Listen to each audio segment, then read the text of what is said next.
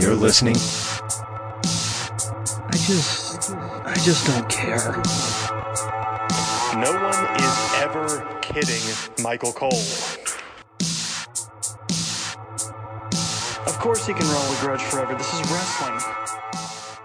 Welcome back to This Is a Work. My name is David Hensley. I am the owner and creative director of Long Walk Productions, and I am here tonight to introduce your host, Robert. We didn't decide on a name beforehand, Bradford. Thank you, David. I am Robert, the red-bearded, distinguished gentleman, not dogs, Bradford. And this is my co-host, Chris, the fashion plate Barnes. Honestly, the first one would be more appropriate for the pay-per-view. And second, oh my goodness, Dave is here in person. I know. It's so good to see you again, man. Thank you. I've had a busy 6 months. Adjusting back to civilian life. How's that treating you? I relish it. I didn't do shit last night, and it was glorious. Nice. Yep. So happy to be back and happy to be in the studio again. Yes. Well, Dave, I think you picked a pretty good one to come back on. I don't know if you actually watched the pay-per-view, but... Unfortunately, no, I did not. I had to miss 2 weekends in a row of wrestling pay-per-views because I was in a Soldier's Play. Which is a shame. We need to get him to watch the main event at least. Oh, yeah. We'll get to that one when we do. But I just want to say real quick, I was busy 2 weekends in a row in Free Reign Theater's production of A Soldier's Play, which has been nominated for 9 Metrolina Theater Association Awards. That's right. Those awards will be presented on October 15th at Le Meridien in Uptown Charlotte. So if you're in the area and involved in the local theater community, might not be a bad idea to buy a ticket. And I don't usually do this a lot, but I'm going to pat myself on my own back here for a second. One of those nominations was for me for Best Sound Design.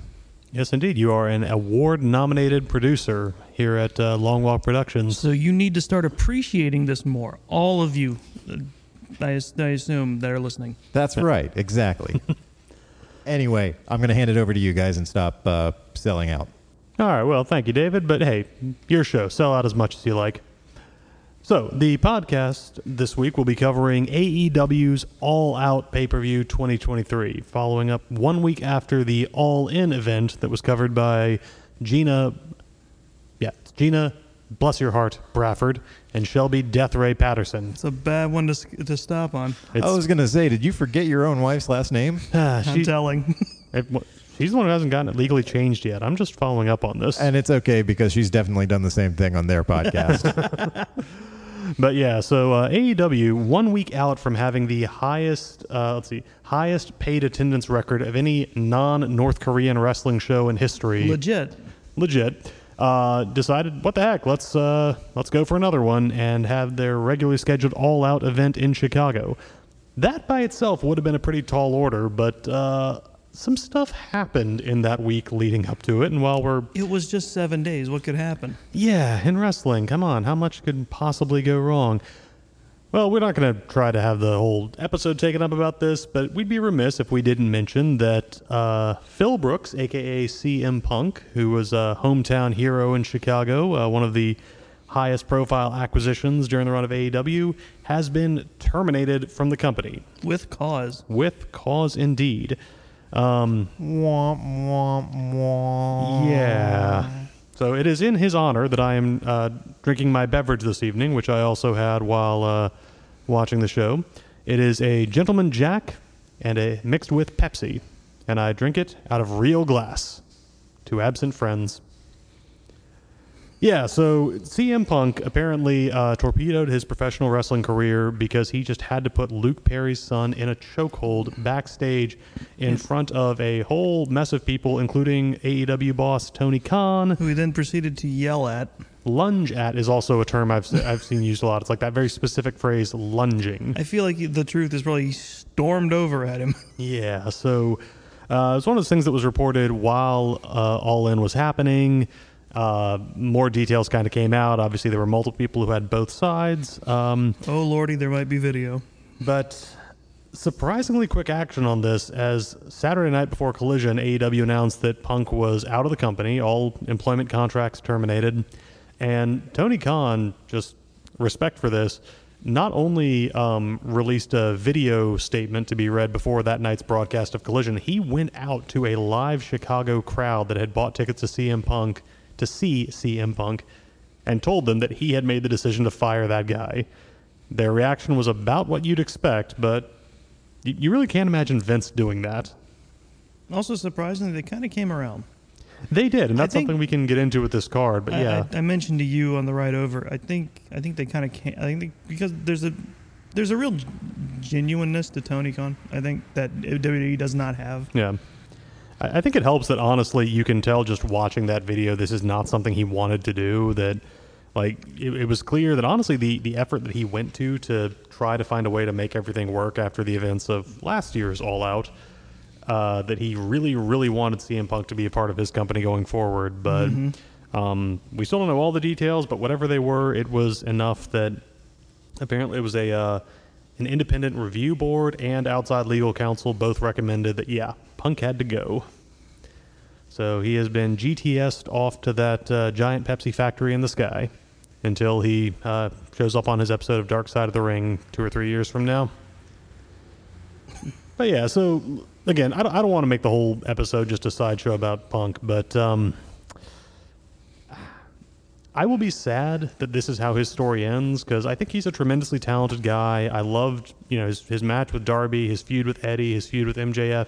He had great television while he was there, but there was just something about the atmosphere when that level of drama is just waiting to go off that made it hard to enjoy the show sometimes. And while I try not to judge any celebrity or any performer by the insanity of their fans, the coping from Punk fans on Twitter this weekend was something to behold.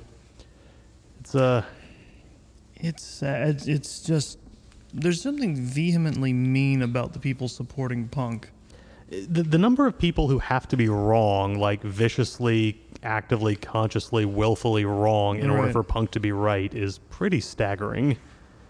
And it's like you're talking about a 44-year-old man who put a coworker in a chokehold and then apparently went at his boss in whatever sense, and you're trying to come up with an excuse for well, he didn't have any choice, he had to do that, and I'm like, First day on the internet. I'm like that 51st Dates with Drew Barrymore. Like every day I wake up and I just can't remember what Twitter was really like yesterday.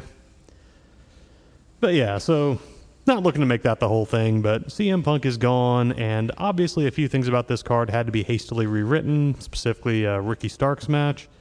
But when we get to it, I think they came up with a pretty good fallback plan.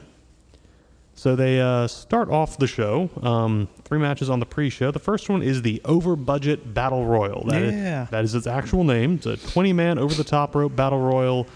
$50,000 will be awarded to a charity of the winner's choice.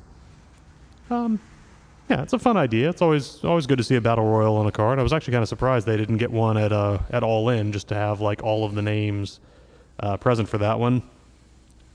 But yes, you got some of your big names on here. You've got Hangman Adam Page, Chuck Taylor and Trent Beretta, the best friends, Jake Taylor, and you got some figures we haven't seen so much of in a while on TV, like Tony Nese, Scorpio Sky. I thought Tony Nese did a really good job with the opening promo he got to cut. Yeah, why don't you tell us what he said when he came out? Well, he basically tried to lead everybody in group exercises. Yeah. And everyone collectively went, no, beat him up and tossed him out first. He got to do the cheap heat of just these fat lazy Chicagoans, and while he was on the mat doing push-ups, 4 guys came in, just picked him up and threw him over the edge. But fun. It's a good bit and easy work. It really is. Hey, hope he got a little bit of that $50K thrown his way when it was all done. So like all battle royals, it's a lot of chaos, a lot of fun spots. Few people get to show off. I think one of my favorite bits on this was Daniel Garcia after he got eliminated. We get a shot of him walking up the ramp, somehow doing a dejected version of that dance move he does. That horrible dance. With his forearms up and his hips swiveling, and it's just like, how did he make that look sad? I don't know, but again, it just makes me think of any internet meme of the R2-D2 a picture with sad beep boop in the caption. Pretty much, yeah. Dances sadly. Beatboxes, sadly. I've seen that one, too. Oh, wow. Yeah, so Hangman kind of set some stuff out early on. He and Trent Beretta kind of form an alliance. That was interesting to watch. I like seeing stuff like that happen. Yeah, that they're both faces. And they're not like a team or anything, but they'll try to watch each other's back. Final four in this one end up being Trent Beretta, Toa Leona from the Gates of Agony, Brian Cage, and Hangman himself.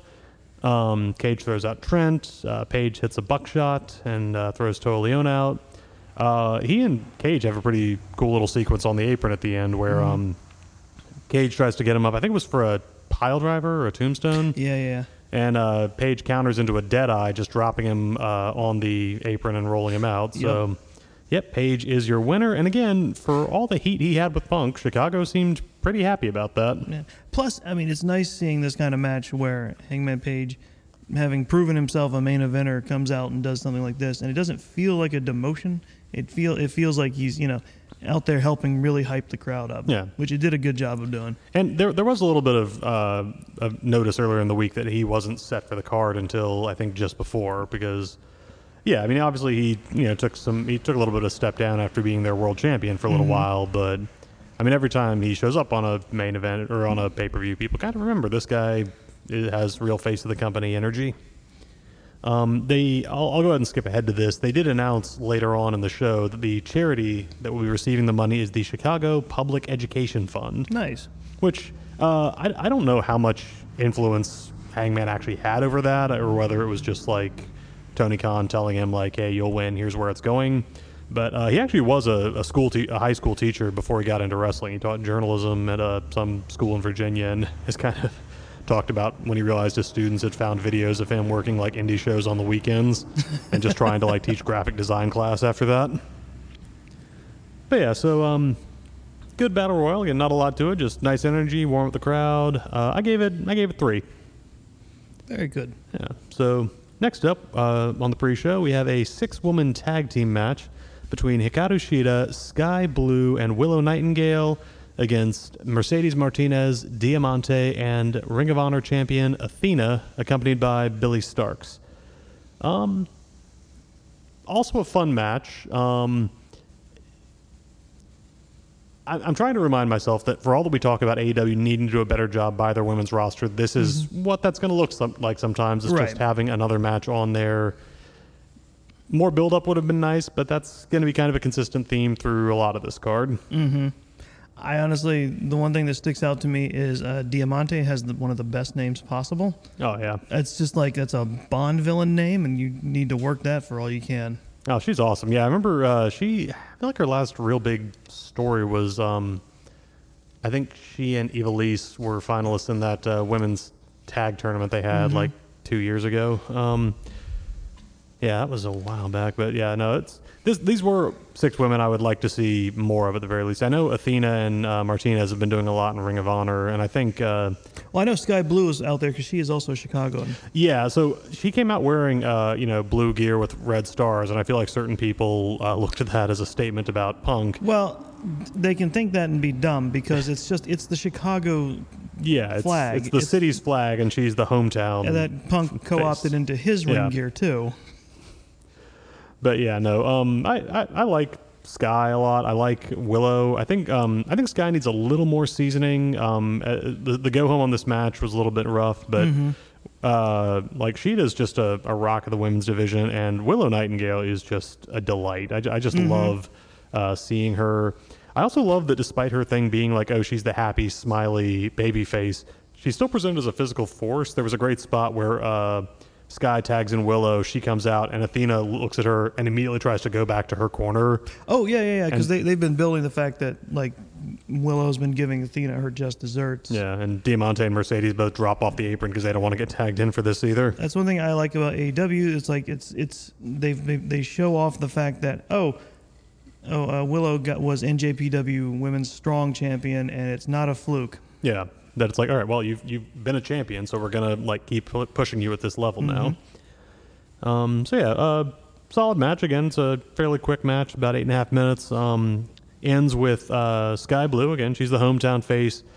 She hits her finisher, which is kind of a modified Canadian destroyer called the Code Blue on Diamante. Okay, it's a cool looking move. The problem is it basically involves her rolling into position on their back and then them rotating 90 degrees for the actual execution. And sometimes that works well when the opponent is bigger than her and can kind of manage that turn more easily. Diamante's on the smaller side, so Right. it ended up being a little bit more of a roll over her. But again, hometown girl gets the pin, crowd goes crazy, and again, we're doing a nice job of kind of warming up the crowd. I gave it 2 3/4. Yeah. But good to see these ladies on the show, and hope to see more of them on Dynamite and Rampage and whatnot going forward. Let's see. But before we get to the next match, did you see the video after this for LFI? Oh, I think I missed it. I think I forgot. So they do. They've been doing kind of a series of vignettes. I think mostly on social media, where Preston Vance and Dralistico, who were affiliated with Roosh for a while, are getting like abducted and taken to like back halls where they're getting basically the crap beaten out of them until they like fight their way free. And Roosh has revealed that this is his way of I didn't see all of this, but I saw some of this. Yeah, so it's like he takes them into his mansion. He's up on the second level, and he's explaining how he's done what he did to make them the faction they need to be to take over AEW. Right. And I would love to see that happen because I think Roosh has been just kind of quietly turning out great matches when they let him on TV. And honestly, if Andrade wants to get involved in that again, it seems like he's been doing pretty well on Rampage too, or on Collision too. So yeah, the Faction Ingobernable may be a bigger part going forward. Mainly, I just liked it because it threw back to Lucha Underground a lot, and just those sort of like soapy, like, hey, here's a pre-recorded. Oh yeah. I from what I saw, it was all in Spanish and it had a very telenovela vibe. Yeah, just like, hey, here's a fight scene we shot in like a leaky basement somewhere, of just people getting their heads thrown into brick walls. But yeah, I mean, just the heat that Preston Vance got when he tore his mask off and made that little 10-year-old kid cry. I'm like, you can't just leave that on the vine forever. All right, so let's see. Third and final match of the pre-show, moving through this one, is the six-man tag match for the AEW World Trios Championship. That's right. Yep, it is the Acclaimed and Billy Gunn, Daddy Ass, against Jeff Jarrett, Satnam Singh, and Jay Lethal. But they are not coming out alone. The Acclaimed and Billy Gunn are joined by none other than Dennis Rodman. Which Jarrett and company offset by having a Chicago Bulls entrance. Yeah, and I think Sanjay Dutt had like an Isaiah Thomas jersey. No, or that might have been on Collision, but... Yeah. Yeah. Oh my gosh. That was... I'm not loving everything to do with Jeff Jarrett because I feel like a lot of his segments tend to just sort of feel like throwbacks to like early 90s WCW.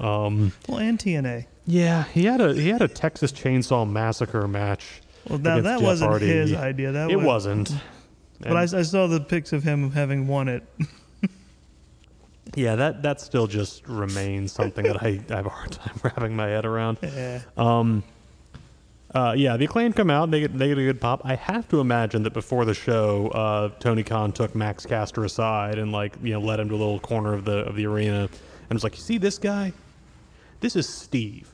Steve is a Green Beret sniper with 25 confirmed kills. He will be in the rafters with a bead on your forehead if you go one line off script from your rap, buddy. Pat, pat, pat. Just something to think about." I'm pretty sure he knew how important that was. Yeah, it was a fairly tame entrance by the Acclaimed, but I think the saltiest it got was calling Dennis Rodman and Kim Jong-un friends, which I think both men would be pretty happy to own up to. So They do, often. Yeah. But yeah, it's not really much to say in this match. I honestly don't remember very much of the wrestling. I don't think you're meant to. I think it's just fun. They at one point Billy Gunn calls Aubrey Edwards out to referee the match specifically. I have my own ref. Yeah, because she and Karen have feuded. Yep. Aubrey comes running out, and a nice touch. She normally has a very tight bun or ponytail, and here her hair's loose because crap, they just called her out. She wasn't done getting ready, and she just looks like that for the rest of the evening.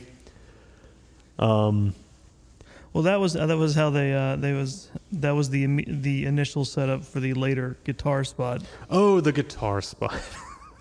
I'm never going to stop being amused. How long did Aubrey have to pretend like she couldn't tell what was happening behind her? Even by the standards of like the obliviousness of wrestling referees, her hearing a crash, turning around, seeing Dennis Rodman holding the broken remnants of a guitar while Jay Lethal lays on the ground surrounded by wood fragments, and just have to be like, I'm going to put that on Rodman because Rodman was just he was milking it just so hard. And Aubrey just had to be out there telling, I think she was like throwing Karen Jarrett to the back or something. Well, no, they were fighting because she spotted Karen coming in with the guitar, and so she wrestled it from her and tossed her out. And just had to be like, yeah, you keep going. You keep going. Well, no, I don't think Karen had left. She was because Aubrey was between the ropes yelling at her. Yeah. And eventually she turned around and saw it and had to be like, what happened? But yeah, this just felt like sort of an excuse to get the Acclaimed out there. Oh, it was just a match full of hijinks, yeah. Yeah, and a place to fit in Rodman and the other, and just, get a few more like good Chicago pops before the show proper starts. So I gave it 2.5. Yeah, it's not me hating it. It just was sort of like, it had a function. The function just was not really to be a wrestling match. And that's fine. Yeah. I mean, here's the thing. This is honestly, this is just a victory lap for the most part for All In success. Yeah. And honestly, I mean, I look over the list of the rest of the matches on this card, and I'm like, there is not a whole lot going forward that involves what you would comfortably call like more comic wrestling. So, it's like, you know what, crowd, get your laughs while you can. And then, they made their own. They did find their own places to put them, which we'll get to. All right, so the card proper kicks off. Opening match, AEW World Champion Maxwell Jacob Friedman is not defending his world title in this card. Nope. Instead, he and his tag team partner Adam Cole and best friend, suck it, Roderick Strong, the team of Better Than You, baby, are defending their titles. His neck is hurt. Oh, his neck is hurt, but not nearly as much as his heart. No. Defending against the Dark Order, Alex Reynolds and John Silver, accompanied by Evil Uno. Which they pointed out, Alex Reynolds was one of the people who trained Max. Yeah. MJF. And that was honestly a nice. Also, just I don't know if it's a function of MJF being younger than I remember he is, or Alex Reynolds being older than I realize he is, or maybe just there aren't that many. The spray tan adds a few years. Yeah, there is that, but. Yeah, it was just good to see the Dark Order back in a spot like this, because those guys are a really good tag team, and I feel like they... and they've been doing a lot of work on ROH, apparently.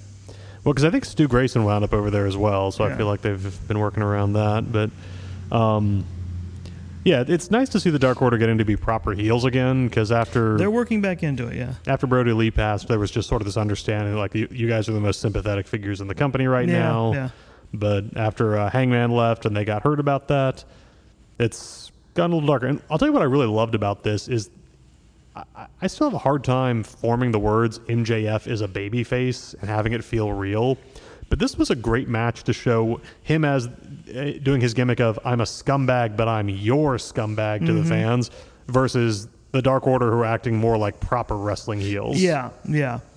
Like the sportsmanship chant. Oh my gosh, that was so great. So yeah, he and Alex Reynolds get out there, and MJF, instead of engaging, just goes sportsmanship to one side of the arena, and then to the other side, sportsmanship, and just gets everybody going. And so when he sticks his hand out, well, Alex Reynolds does not have any choice but to grudgingly shake his hand and immediately get his eyes raked by MJF.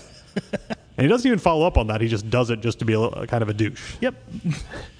And it's later on in the match, but also the spot where I think Silver gets knocked off the turnbuckle and Alex Reynolds gets thrown off, and he's wobbling, and they're about to do the spot where he's going to fall and land and hit Silver in the crotch. And he's wobbling and trying to stay on his feet while MJF watches, and he barely keeps it together.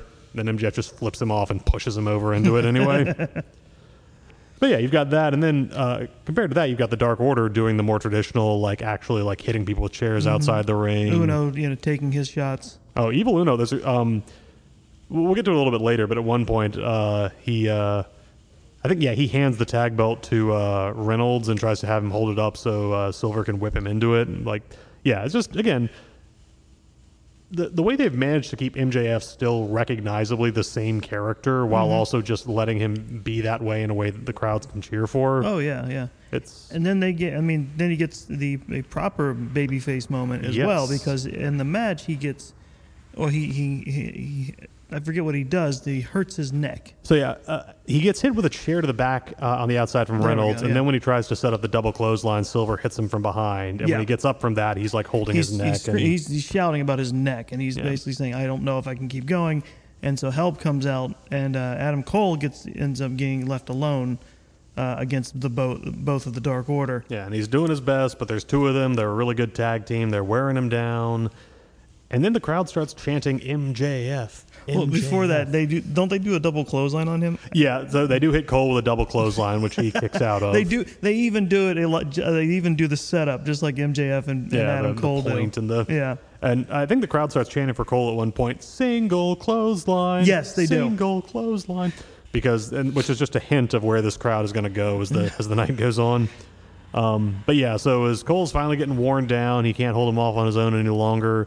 Who should appear at the top of the ramp but Maxwell Jacob Friedman? He's holding his neck, and he is just power walking his way back down there. And medics are trying to stop him, tell him you can't go back down there, Max. Shoves him off. He stomps up the steps, and he gets his hand out for the tag. And Cole hits it, and the crowd goes crazy as MJF hot tags in. And the great part is that like he sells it as an adrenaline thing. Like he'll do like a sequence of moves and then take a breather and then hold his neck because he's still having to power whenever through he's pain. not actively doing something, his hand is back to his neck.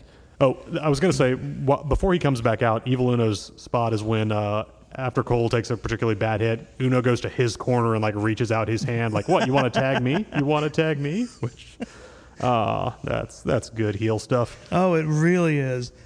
And MJF has another great move where he grabs Silver and Reynolds, double eye poke, head bonk. Yes, pure Abbott and Costello stuff. They rally, and then they get the double clothesline off. Yeah, he also gets the kangaroo kick. He hits the kangaroo kick, which is not just a thing he did for Aussie Open. That's apparently just going to be part of his repertoire going forward. But yeah, they hit the double clothesline. Cole takes out Evil Uno with a super kick. And MJF pins Alex Reynolds to retain the Ring of Honor tag titles. And that was it. Yeah. Well, he's really badly hurt, obviously. Yeah. He collapses on the apron, and medical's checking him out because he really pushed through. They're gonna head to the back. Yeah. What I really liked is after months and months of the build for this, anytime Cole would touch the AEW title, he would have this moment where he thought about not giving it back or using it as a weapon. Right. And here, as MJF's getting helped up, Cole's holding both tag belts and the world title, and it's not even played at all. Like they're not trying to overdo they could turn it any second bit. I'm sure it could build back up to that again, but they're in like they've hit like the post story little honeymoon where they're still like things are A-okay again. Yeah. And so as they're going up the ramp together, MJF... Samoa Joe has had enough waiting. Yeah, because his music hits when they are halfway back up the ramp. He comes walking out straight down the middle. And if the world champion is even slightly in his way, well, Joe is just going to smirk and throw out a straight arm and shove MJF out of his way. In an Easter egg to an incident that happened well before AEW existed. I think it was like a NXT takeover way back when. Yeah. Yeah, Joe's just walking down a hallway, and one of the yellow-shirted security guys is a very young MJF who was just there to get shoved into a wall by Joe, who had places to be. He was walking too... He was matching up with Joe and walking with him instead of near him, and he gets shoved back. And as MJF would later say on Twitter, I'm not that little kid you shoved in Brooklyn, because he goes charging down to the ring, neck injury be damned. Yes, he does. And tries to attack Joe in the ring. It's like, and Adam Cole hangs back because he doesn't want to get involved. But he's waving for people to come out. And it gets more frantic as Joe slaps on the Coquina clutch, which is a powerful neck submission. Yes, not something you want to do if you've just twinged your neck in a match. I can't help thinking if also there might be some continuity to the fact that I think the last time they feuded in NXT, Joe choked out Cole pretty badly. I mean, he was doing his last run as kind of the enforcer for GM Legal. That's right, yeah. But yeah, so eventually security separates everybody, and MJF walks to the back, although this time he is holding his belts and reminding everyone that he is not going to be disrespected this time. It's like, it's a very successful setup for future ideas. And a part of me feels like this has to be at least a little bit because the one thing everybody agrees about from All In as to what happened backstage is that when that went down, Joe was there because he and Punk were about to go out for the first And match. he broke it up. And yeah. he handled business. Like, Yeah. he separated people. He apparently told Jack just to, like, get out of there right now. Like, I don't know if he, like, grabbed Punk and did, like, the airplane slaps to make him get a hold of himself. But basically, nobody was even sure the match could happen at all, let alone that it could happen in the next 3 minutes. Essentially, yeah, Joe got Punk out, like, Yeah. said, like, basically, he was like, I'm going out for the match. You better be out there, too. Yeah, so just seems like whether this was planned already, but I find it pretty believable that, yeah, this is kind of like you did very well. Why don't you take a run at the world title next? 'Cause, Why not? Yeah. Yeah, he and MJF could have that. And honestly, that's a good to keep up the thing of MJF still being kind of a heel but facing worse heels. Like, Oh, yeah. yeah, they could do a lot there. So, yeah, before we move on, I'm just going to say that, Better Than You, Bebe versus the Dark Order, I gave it, you know what? I gave it 4.5. Just Nice. great story. I love seeing MJF embrace these classic babyface tropes so unironically because... It's, you know what it is? It feels like people talk about it all the time. I think I've done it to some extent. Other people have done it. When people like see something so corny or dumb, and they're like, and they start incorporating it ironically, like words. Like, you think a phrase is stupid, so you start saying it just as a kind of like it's a joke, and then you realize at some point, oh no, I've just been saying it. There's a great novel by a writer named Ben Croshaw about a post-apocalyptic world. And it's a dumb apocalypse. It's like a carnivorous jam spreads out over a city. Yes. But there's a group of survivors in a shopping mall, and they're like a death cult. But they're doing it like they're being ironic about it. Like they get it's like, we know obviously this is what people do in movies. We realize what it's like, and the protagonist points out, but you're actually killing people, and they're like, well, no, but it's ironic. But they're still dead. And yeah, MJF's kind of doing the reverse of that, going into being a babyface. And Yeah, it's like he's like, all right, I'll be a good guy. I'll be all right. Oh no, I'm actually doing it. I'm getting into it. friendship is making my heart grow 3 sizes. And the best part I kept quoting the Grinch during all that, going, I'm feeling. And the best part is that, whenever they decide that they want to have him be a heel again, Yeah. if they do, then he just goes right back and is like, haha, you chumps bought all 100%. that. Yeah, but they could honestly keep this going for a while. I don't think anybody expected him and Cole to have the legs that they have as a face act, but sometimes you just get that chemistry. It's super good, yeah.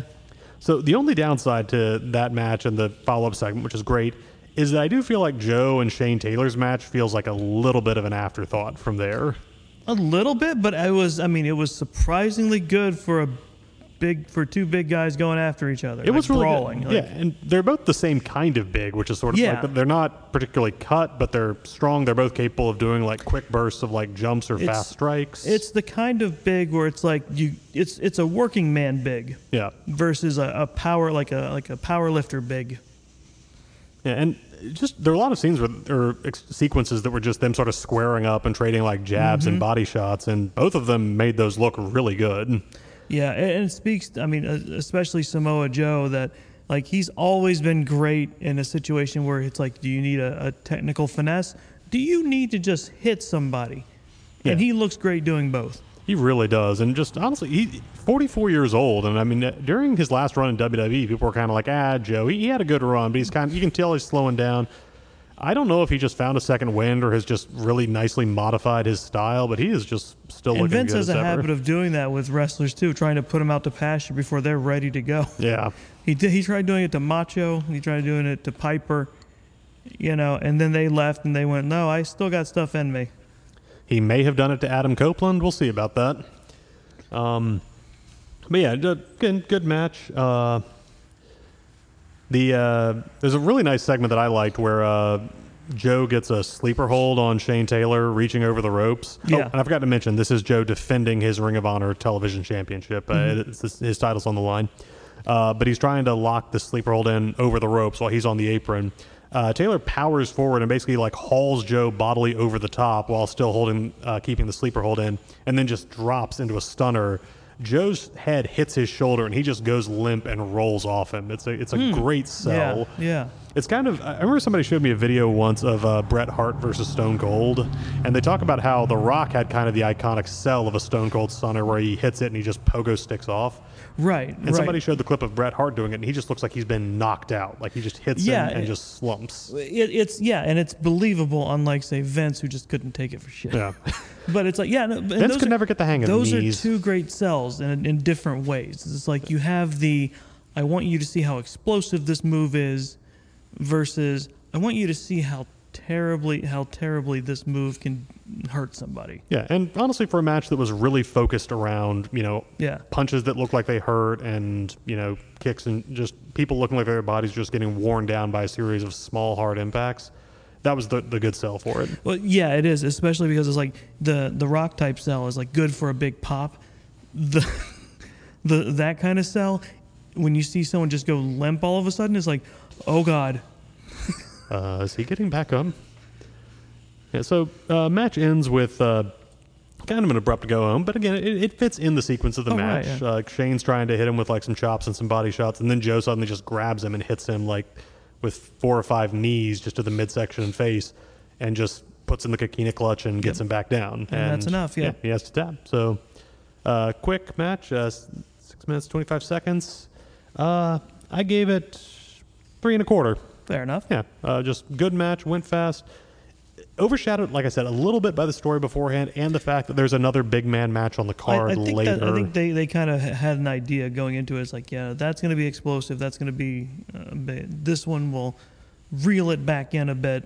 Yeah, and they had a match coming up. They knew also was going to get everybody fired up because next we come to the AEW TNT Championship. Oh yes, defended by Luchasaurus, accompanied by the Father of the Year Christian Cage. The actual TNT champion, if you listen to him. Oh my gosh, his whole thing with that, like his promo against Darby Allin while he's holding the TNT title. Yeah. The difference between you and me, Darby, is that I would never pretend to be something I'm not. Yep. Oh man. And that is his opponent. He's so good at that. The sheer commitment when he went to the press event afterwards. His first question, unabashed hypocrisy. Yeah.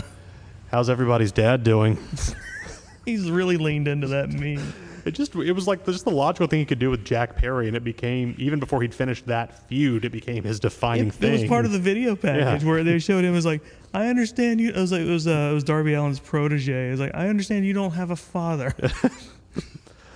Somebody said if Cody Rhodes ever comes back to AEW and he and Christian need to have a program, that's just. I think somebody said, like, your dad used to talk about hard times. He talked about how wrestling was a family business. Well, your dad's not part of the family anymore, Cody, and his hard times are being dead. I mean, an important part of his gimmick now is finding as many ways as possible to say your dad is dead. And just his turtleneck gets a little higher every time. He wore a white one this time. He did. Because he's in that rare form. So, yeah, Luchasaurus, the actual, on paper, TNT champion, against Darby Allin, who is accompanied by Nick Wayne. He's the pinch champion. He gets in and does all the work. Really does. Like, Christian behaves as the TNT champion at all times except when it actually has to be defended. Right. And this is interesting because they've never really gone in depth about like what kind of weird hold or mind control he seems to be exerting over Luchasaurus. Is there like a sacred conch shell that he's blown in? Don't know. Yeah. It's going to be interesting when they get to the point where they're like, okay, it's time to break this away. Yeah, and again, that's something they can do anytime. Oh, yeah. It's so much fun right now. I hope they've got at least another cycle in it. There's no need to end it now. It'll be interesting to see how they keep going with that. It's also nice because Luchasaurus is not a great mic guy, and AEW does not have a lot of like big silent monster figures. Yeah. So seeing a match like this where he just gets to like throw Darby around the ring and just be this force of savage destruction, it's fun to see. Just that it's a good spot for him. He knows what to do. He's had a Marco stun around him before. Really. A lot of suppressed anger towards that kid coming out. There's a point where I think Darby tries to, it's off the turnbuckle. He tries to do, it's not a coffin drop, it's just like a diving tackle, and he just literally bounces off Luchasaurus' chest. Like he does. He doesn't even step back. He just sort of squares his shoulders, and Darby just ricochets in a different direction. He knows he's at least as tough as that coffin. And the one they used last week. which Darby has said that maybe his back is still hurting a little bit from that, which understandable. He had tape around his ribs, which at some point Luchasaurus rips off and chokes him with. Yes, yes. Just a great professional wrestling spot. It was just a great match where like Christian's where he needs to be, just the like sleazy manager on the outside. Luchasaurus is the unstoppable force of destruction, and Darby is just the guy who's still throwing himself at that over and over again. And absorbing inhuman amounts of punishment. Oh man, the bit with the stairs. Yes, that's right. Yes, he puts the stairs on Darby and then climbs up them. So that felt like a Zucker Abrams Zucker spot where you just have like this escalating comedy. Because at first, Luchasaurus that's a gag in the background of something, other things going on. It's like a rule of three comedy spot where first he throws Darby into the stairs, and then he grabs him by the head and slams his skull into the stairs. And then while Darby's on the ground, Luchasaurus picks the stairs up, sets them on top of Darby, and walks up the stairs slowly, one step at a time, and gets back in the ring. And I was just like, nowhere else to go with that. It is wrestling. This is the stuff in wrestling I live for. It's just, oh man, the absolute violence that is. It's also Looney Tunes in itself. Oh man, I'm trying to think if there's any other, because again, really most of it is just Luchasaurus slinging Darby around the ring. And every time Darby starts to get a little momentum, he just gets shut down and hurt more. At one point, Christian comes up to Nick Wayne with a towel. I think it's he tells him to throw it in. Right? Yeah, because Luchasaurus has Darby in a torture rack position on his shoulders, but Nick refuses to do it. And I'll be honest, part of me thought we were going to see a heel turn from Nick Wayne because they laid a little bit of groundwork with that. With Darby forgiving AR Fox, even though it's Fox unfortunately a regular kind of thing in AEW where proteges tended to betray their mentors. What's the line from The Last Jedi? Except for the time that the mentor betrayed the protege, like Christian did. Yeah, that's why he got ahead of it all. He saw what was going on. Yeah. So Darby gets a near fall towards the end of the match when he actually hits a Canadian Destroyer on Luchasaurus off the top turnbuckle, which looked really awesome. Again, for a big guy, Luchasaurus he got that over incredibly. Move, yes. Darby goes up for a coffin drop, but while he's up there, he sees Christian hit Nick Wayne in the back with a chair and set him up for the concerto. He's got to make the choice. And before he can, Luchasaurus hits him from behind, and he just wishbones down on top of the ring, the buckle. Like Christian is looking up at him going, if you do it, I will concerto him. You think you can do that before I do this? Come on, punk. And so after he hits Darby, not Punk, no. Get him out of here. Who saw that? So after Luchasaurus takes Darby off the rope, he basically does like Hulk does to Loki in the Avengers movie. He just grabs him, hits him with 2 tombstones, and then a rear lariat into the turnbuckle. Just not even like I'm going to do one move and pin you. I'm going to do a move. I'm going to do a move. I'm going to hit you again, and then I'm going to pin you. And the only thing that doesn't quite work is because there's such a radical height difference between Luchasaurus and Darby. The clearance between Darby's head and the mat on those tombstones is really apparent. And there's not really a way to avoid that when like a 6'8" guy is doing it on like a 5'6" guy. Not really. But at least he's well protected. Yeah. Yeah, his spine needs all the protection. At least Luchasaurus is protecting him because Darby's not going to protect himself. I can imagine him trying to like shimmy down a little further and Luchasaurus having to hold him in place. Luchasaurus wins, retains his TNT championship, and Christian isn't done yet because immediately he charges into the ring, slides the chair under Darby's head and sets up for a concerto, and Luchasaurus is holding Nick Wayne to make him watch. But there's one thing that Christian hasn't counted on, which is that there are apparently members of the locker room in AEW who also have fathers, and they come rushing out. Yeah, that was an interesting touch. It's like just part of the locker room empties out, and it's just like, stop it. This guy is just such a jerk. Stop him. And so they retreat to the back. And I can't wait to hear him call them all fatherless. He's just forming a spreadsheet now. It's Christian versus the Dead Dad Club. It's just but that was just a fun match. Just again, great for what Luchasaurus and Darby and Christian all need to be. It is. It's like, again, it's like wrestling can be all about the mighty struggle between two people. It can also be insanely silly, and then it can be a nice mesh of the two, which is this. The silly people doing seriously horrible things to each other. Yeah, it's incredible. And like I said, we'll get to that even more as we go on. But I gave that one a 4 1/4. Just really enjoyed it. Only other noteworthy thing I wanted to mention is that after the event, Christian was taking questions at the media event. He was wearing the TNT belt, and somebody asked him if Adam Copeland, who is apparently finishing up his current contract with WWE this month, might be coming to AEW. And Christian's response, again, there were a lot of things he could have said to this, but I think he picked the best answer, which was, "I only talk about myself, Pete, and Luchasaurus, and I have no friends other than Luchasaurus. I'll leave it at that." And it's just like, chef's kiss. Thank you, Christian. You didn't have to give us that on the way out, but you did. It's amazing. Yeah.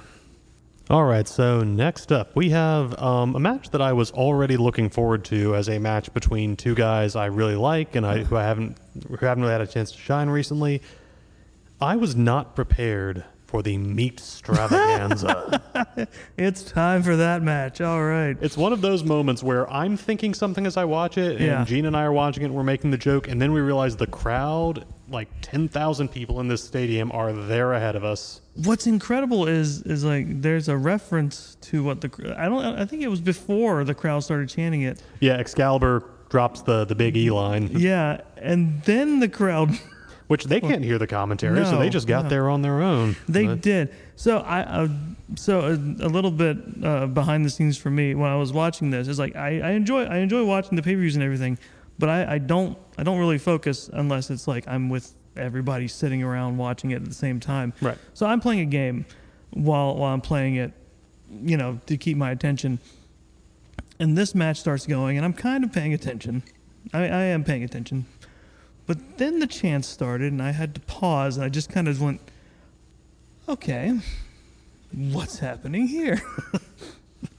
It gets you in like that. So to go back to what the match actually is, it is Miro versus Powerhouse Hobbs in just a singles grudge match. No title on the line, no gimmick. These two guys have just wanted to get their hands on each other. And it is, as Excalibur said, quoting the great Big E Langston, two big meaty men slapping meats. It is 100% that. I spent a lot of time today thinking how much of a Big E impression I could do and get away with without Long Walk Talks getting any angry letters.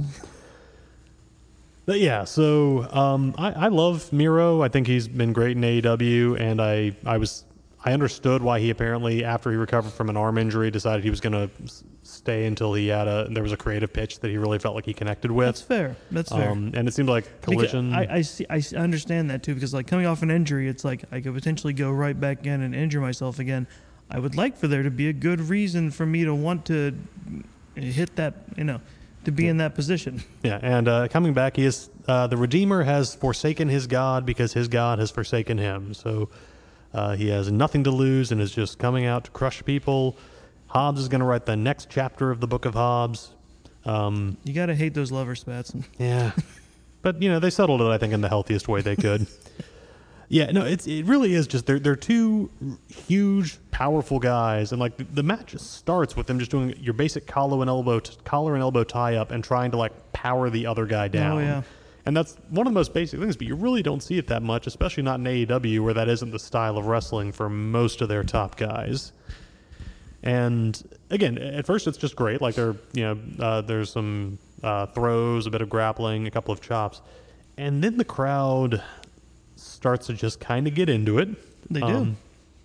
It starts as I think Miro's on the outside and he's coming back up the stairs, and somebody just starts chanting, "Slap that meat, slap that meat," which they do. They get into the ring and they start trading forearms, just throwing their shots at each other. Meat, meat, meat. The whole meat. arena just chanting meat. This is not like two guys at ringside. This is the whole place lighting up. A Sunday night, I'm looking on Twitter and I see several people going, the entire arena is chanting meat right now. They do the spot where after the forearm trade, Miro winds up back for the big one, and the crowd just goes, "Oh, meat!" right as he hits him. He does the belt the belfry spot that Sheamus does, where he gets Hobbs over the ropes and just lays into his chest, and just 11 times in a row, meat. He wrestles Hobbs up onto the turnbuckle, goes for a superplex. This is meat. Clap, clap, clap, clap, clap. This is meat. They get down to the ring, and later on the crowd is chanting, "Meat forever." Yes. Meat forever. That was the crescendo. And it was Miro gets Hobbs in the game over, and Hobbs manages to power out by getting his feet under him. Holy meat! Holy meat! Again, I don't want to sound like there wasn't an excellent match going on, because there absolutely was, and the fact that both men started playing into this is a big part of the reason why. But, yeah. oh my gosh, this is why I love live wrestling. I gotta imagine it was sincerely hard for either Miro or Hobbs to just not start laughing. Hobbs did look a little bit like he wasn't quite sure. He's like, okay, I'll go with this. But Miro just looked even harder and more Bulgarian than ever. So that's a sign you're not trying not to laugh.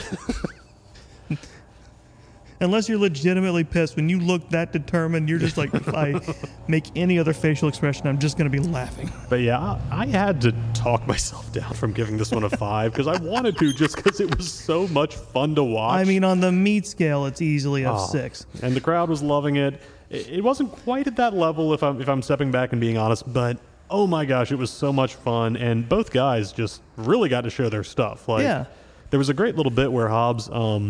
he does a belly-to-belly on Miro, and he makes it look like he's, suplexing a really huge guy, like it's a struggle, he can barely get him over. And then he does a fisherman suplex a second later like he weighs nothing. And it's just this nice moment of okay, now he's picking up his rhythm, and now he's really... It also could have been the first one was just like a bad lift or something, but, I'll go with the story that I see. But, just such a fun match to watch, and just seeing the crowd just engage with that. Oh, man. Sadly, they cannot meet forever. All good meats must come to an end. And at the end of it, Hobbs tries to put Miro in his own game-over submission, just that sort of over-the-back crossface. Miro manages to get out and hit Hobbs with his spine buster, and then stomps the back, locks in the game-over, and Hobbs has no choice but to tap out. So... great match. Miro wins, and the crowd is just giving him a huge ovation. Oh, yeah. And Hobbs, he's not immune to this. He's been kind of the bad guy and all that, but he holds out his hand. And he doesn't just hold it out for, your straightforward handshake. He does it for the Predator, the grab. Oh, yeah. I saw the screenshots. Meme. Yeah. I saw the screenshots and the captions. It was, yeah. And Miro takes it, and they just hold for a second. They don't quite hug. Well, he's hesitant. Yeah. But he does it, and he's like, okay, if you're genuine, then yeah. Yeah. And then as he turns to leave, Hobbs immediately attacks him from behind, because even the best meat can go bad. I'm going to leave that behind in this segment. But yeah, so he's choking Miro on the ground. He's not done. And then music hits. Who's here to save the day? The words "hot" and "flexible" appear on the screen. This could be anybody. For a second, I thought it was an emergency delivery from Little Caesars, but no. That's not their motto. That's hot and ready. There it is. It is, as Nigel McGuinness termed her, the Missus of the Meat.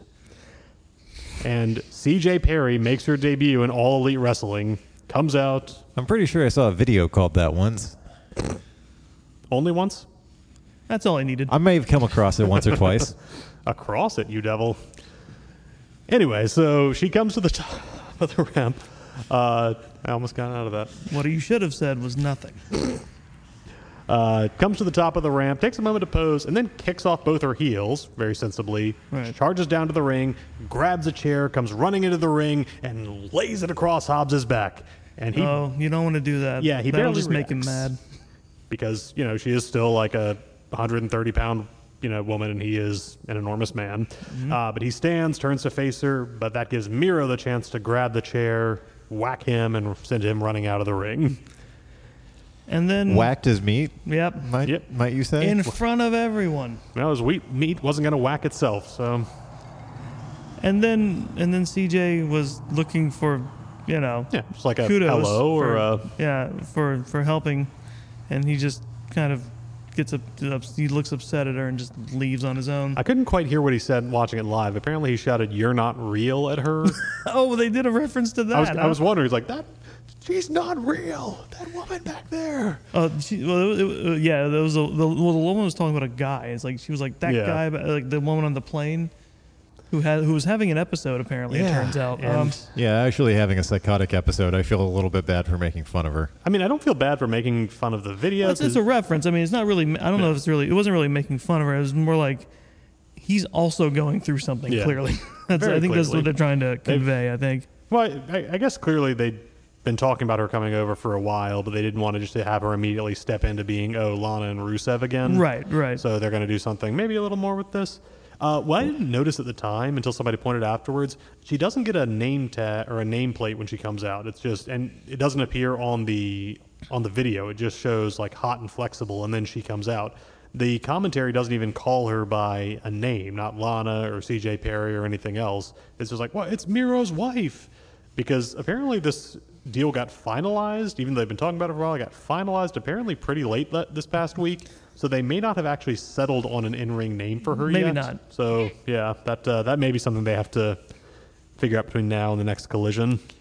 Or Tony Khan only believes a woman has as much value as her husband. Thanks, dogs, for chiming in. It's like, so how much is AJ Lee's cut going to be after this week? Or she's not real. Please don't write me letters.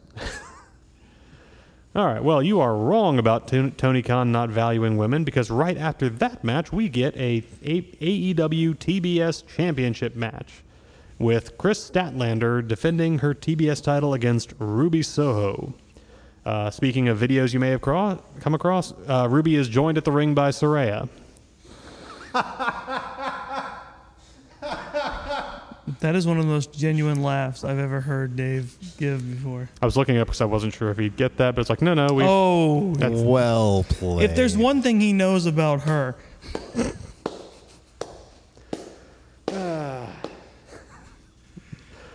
I'm giving you the clap the way the New Day tried to give Saraya the clap. Anyway. If you weren't the boss, You want to talk about meat slapping together? if you weren't the boss, you'd be an HR nightmare. You really would. I am the boss and I'm an HR nightmare. That's what I'm saying. Writing yourself Exactly. up.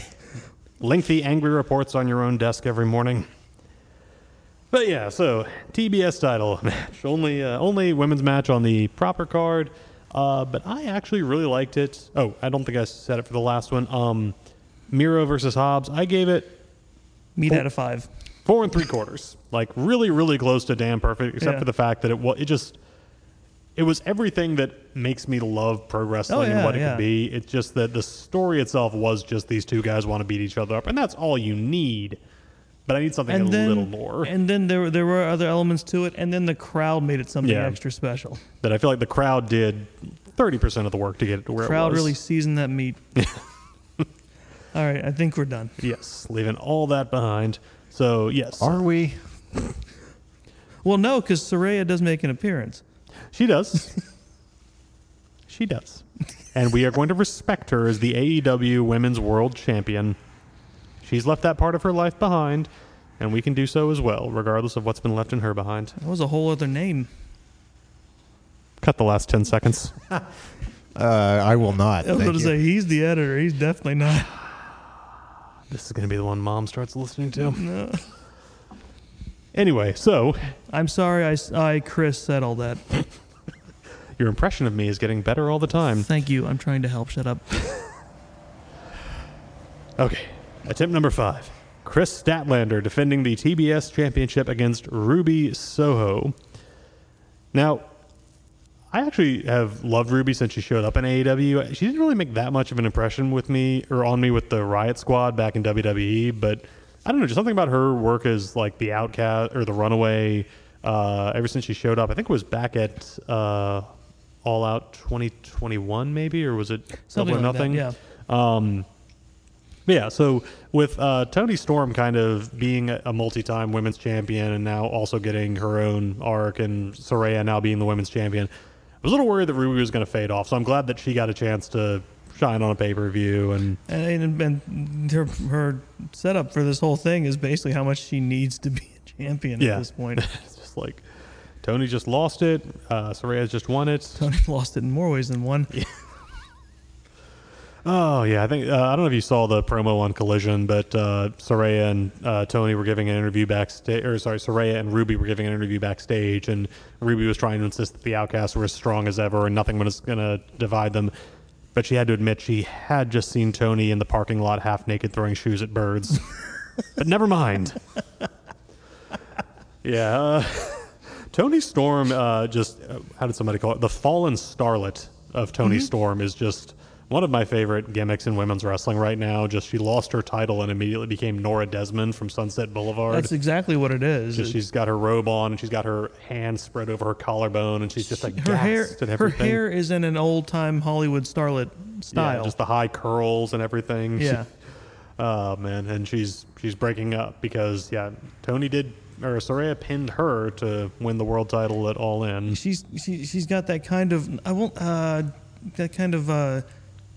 I'm trying to think of a good word, like boozy archetype of like the lady who's fallen on hard times and is drinking herself drinking for comfort. Yeah, the Norma Desmond. Yes, Yeah, I know. Well, I haven't seen the movie. I'm just giving impressions for people who also have not seen it. I have an idea of what that is. But it's just that sort of like she's still got all the glamour, but just the crazy is starting to push out from further under it. But speaking of the actual people in the match, not to foreshadow anything about Tony, but Ruby and Statlander, I really like the setup of this because Statlander is not the most gifted technician, but she is a phenomenal athlete, and Ruby is just going to have to out-wrestle her if she wants to have a chance at winning this. Something the commentary went on about was about how Statlander is bigger in terms of like a women's size. Yeah. So she's a more formidable opponent that way. Yeah, well, it's just that, like, at one point, I think she puts Ruby in a gory special, like that stretch over her back, and then just drops into a full squat while she's doing that. Yep. At one point, she cut a promo backstage while doing squats with Renee Paquette across her shoulders. Like, she's just very, very strong. And, yeah, so the whole story of the match is, Ruby trying to, like, catch her with, like, leg sweeps and other things to just, like, get her down, and Statlander powering through. Another note about Statlander's gear. It was apparently inspired by Derek Zoolander. Yep. She tagged Ben Stiller on Twitter, who commented that she was ridiculously good looking in it, which was just a nice little wholesome bit of wrestling, even if I'm not sure Stiller had any idea what was going on. Otherwise not too much story of the actual match itself. Just goes along pretty well. Eventually, Ruby hits her destination unknown finisher on Statlander. When Statlander kicks out at 2, Ruby, she doesn't just turn to the ref. She, like, crawls halfway across the ring on her knees to the ref and, like, tries to throw herself on him. Just like, what's it? And he, like, falls back in the corner trying to like, yes, it was 2. Stay off of me. But while she's doing that, Soraya has set up the paint can in one corner and then gone to the other corner to distract the ref. Ruby goes over, grabs the can, but suddenly Tony Storm is crawling out from under the ring. She just yanks the can out of Ruby's hand. Ruby stares out at her, and Tony just, with this blissful smile on her face, just sprays the can aimlessly into the air several times, just looking like a child who's just gotten like a silly string at a party. Oh, my goodness. And Ruby has no idea what to do with that, but she turns back into the ring and immediately gets hit with the Sunday Night Fever from Statlander and gets pinned for the 3. And after it's over, Tony just walks back up the ramp still with that, very heavily medicated smile on her face. I love it, and I hope they keep going with this because, the crazier Tony gets, then the harder the Outcasts try to pretend it's not a problem, the funnier it's going to be. They're eventually going to have to kick her out. Clearly, it can't stay. Eventually, but I hope we, at least get another, at least through Grand Slam on this. And then she's going to go nuts. Oh, she hasn't even started the crazy yet. And so, I gave that. I want there to be at least some scene she causes where that ends up. Either she can do it organically or just they somehow just do the makeup where she's got the mascara streaming down her face. Like they leave a note in the locker room to tell her she's out of the group, and then they have a match later on and she just comes down the ramp looking like Cruella de Vil. Oh, yeah. Oh, it's going to be glorious. And again, that's the best part of the Starlet is you watch them and you just know the meltdown is going in slow process, but when the eruption comes, that's when the real magic is.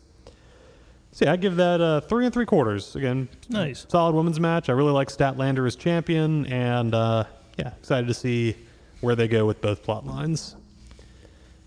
Alrighty. Oh, another neat thing, by the way, is that Statlander works in ASL in her entrances. She signs More Than a Woman, and she signed TBS champion after winning. I looked into that. Apparently, it was just something she learned because she'd met some deaf fans at shows and was like, okay. That's nice. They always feel like it's a little harder to connect, so I just learned some basic phrases to try and make that easier. That's cool. Yeah. All right, speaking of connections, good segue. Next up, we have Ricky Starks versus the American Dragon, Bryan Danielson, in a strap match. Now, so the setup to this was interesting, you said. yeah, so for ever since his return on Collision, CM Punk had made the point that nobody had ever pinned him to take the AEW World Champion, and so therefore, since he still had the old belt, he was the real World Champion until somebody defeated him. Well, forget all that. Yeah, so you have Ricky Starks building and building and building to a match with Punk here in Chicago.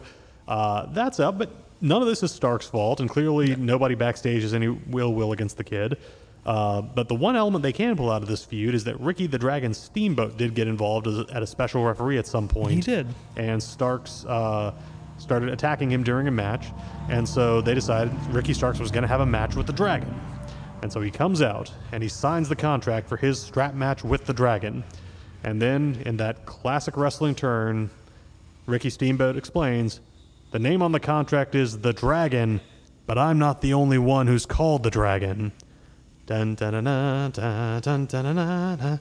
Bryan Danielson, who, again, was not supposed to be recovered from a badly broken arm until October, comes out because the company needs him, and Tony Khan has sent up the LaBelle signal or whatever it is that calls him whenever people need their heads kicked in. There we go, LaBelle light.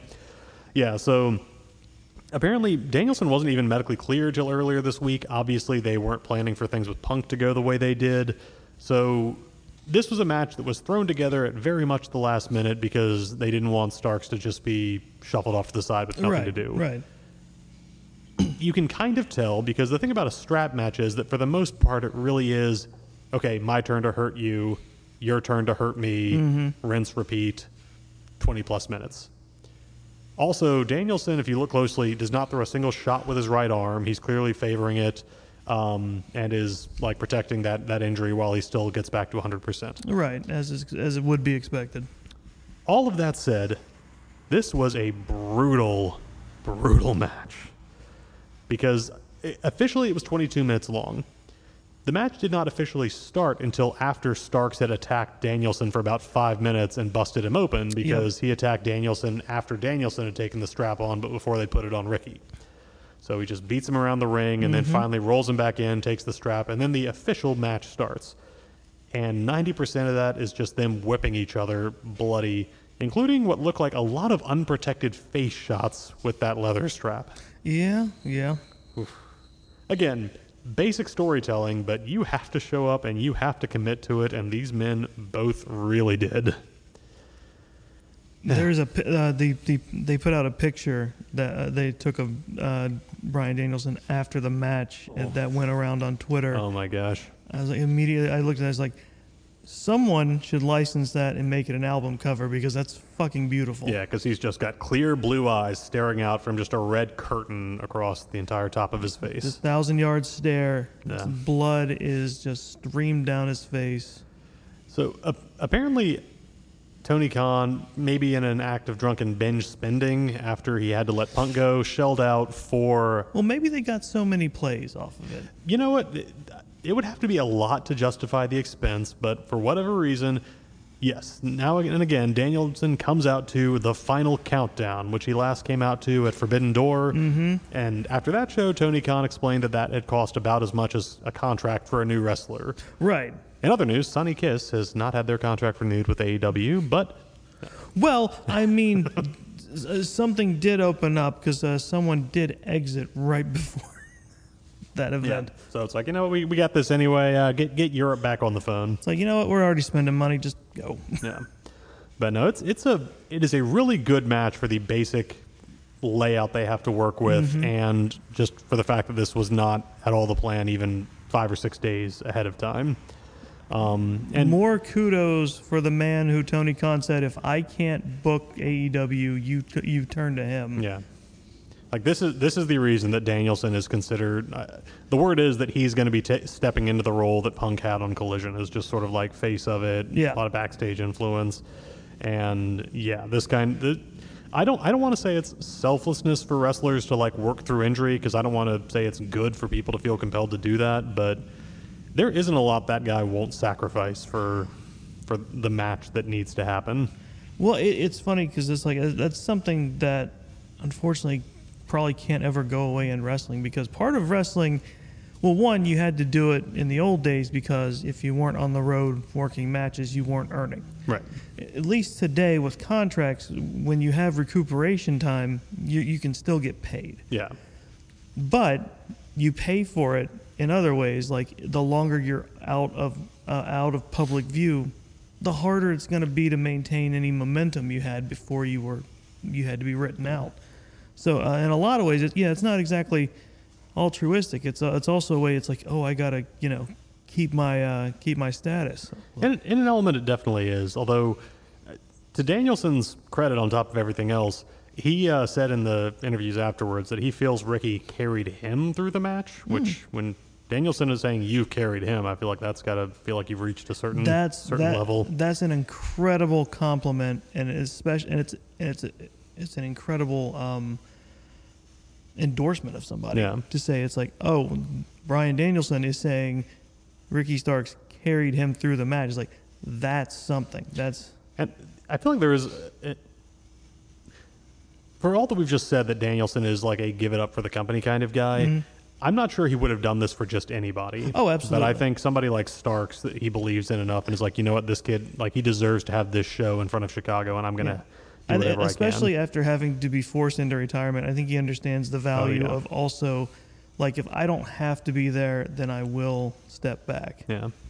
He also, Danielson, mentioned after the show that he said it was important to me that we get this right, because my last strap match was with somebody that I really loved, because his last one before this had been against The Fiend. That was Royal part Rumble of his promo, 2020. Yeah. Just, and again, that's one of those things that out of context just sounds insane, and maybe a little bit in context, but it just, in wrestling context, no, you get it immediately.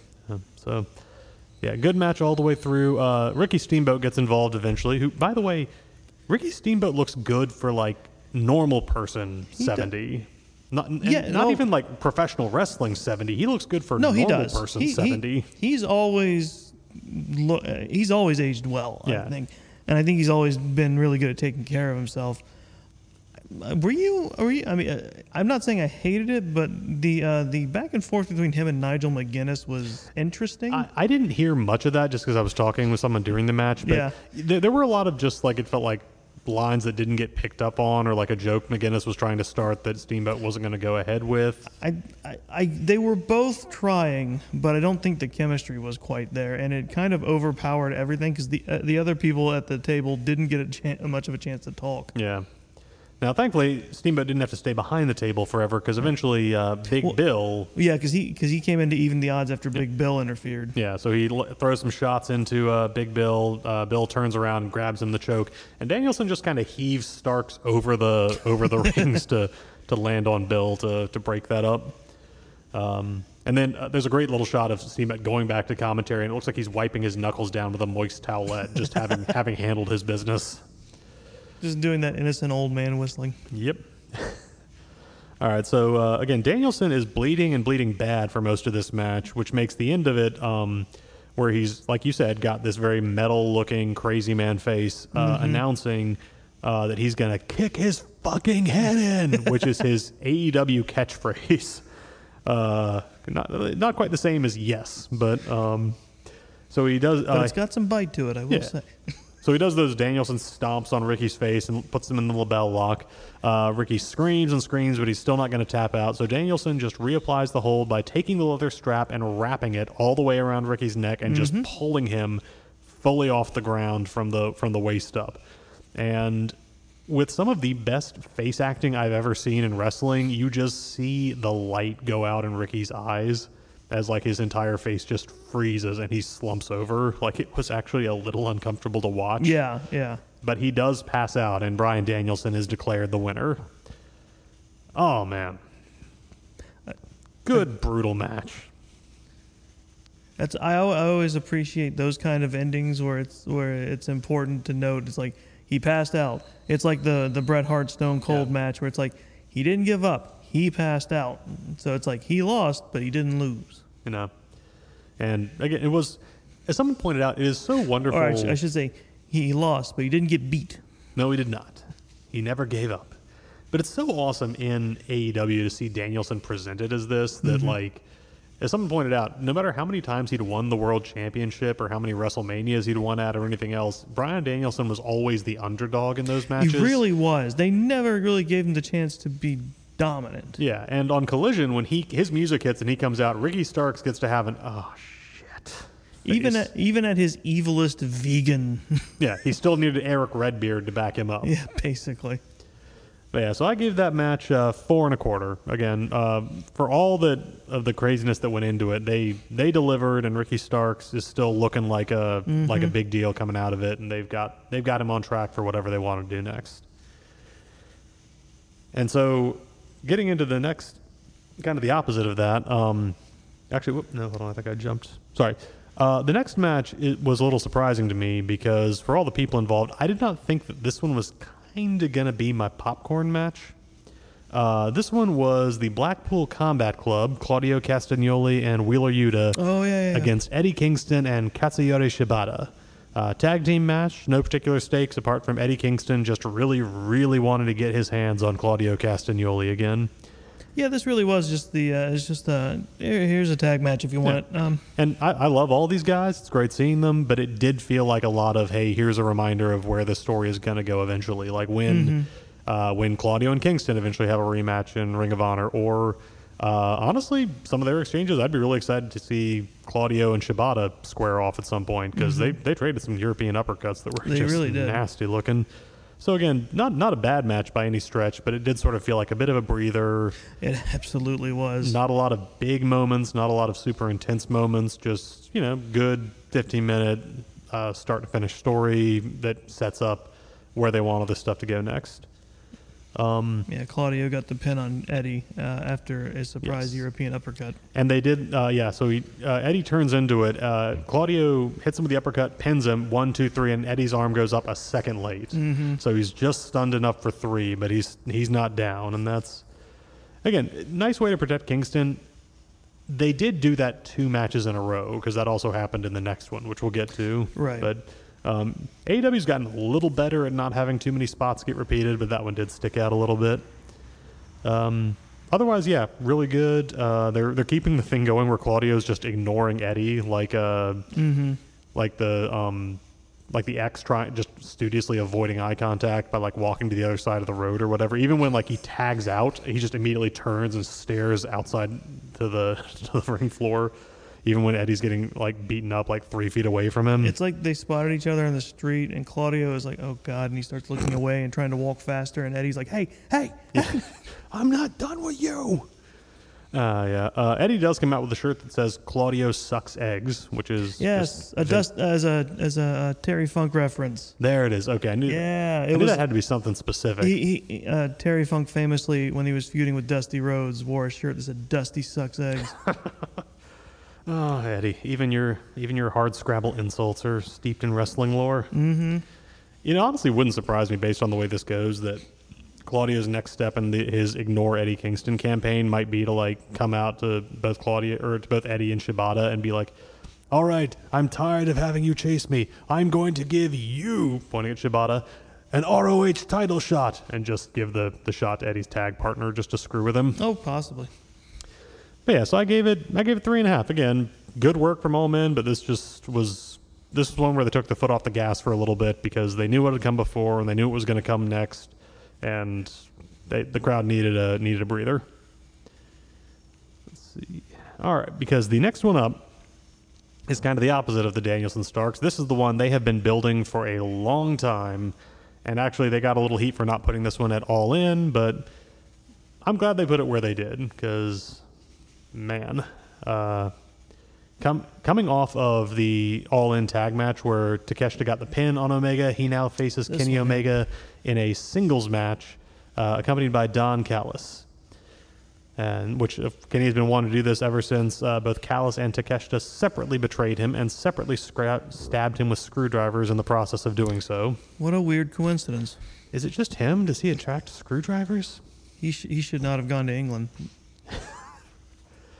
Yeah, so Takeshita comes out with it was like the cloak that Jigsaw wore in the early Saw movies, that kind of like over the head. Well, that, and he came out to a theme that I can only describe as, you know that one video of the cat standing on the keyboard and that someone captioned a cat wrote a horror movie soundtrack?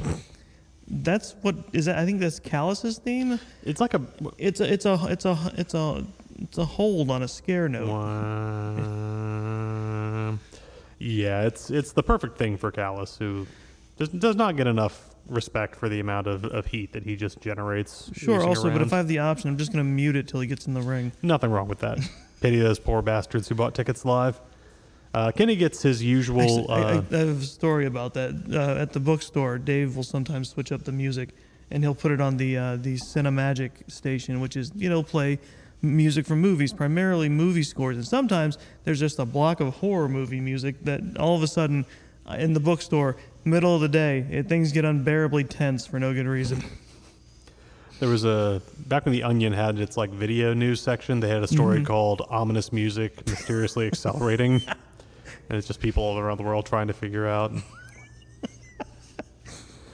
Oh no, the music's diegetic. They can all hear it.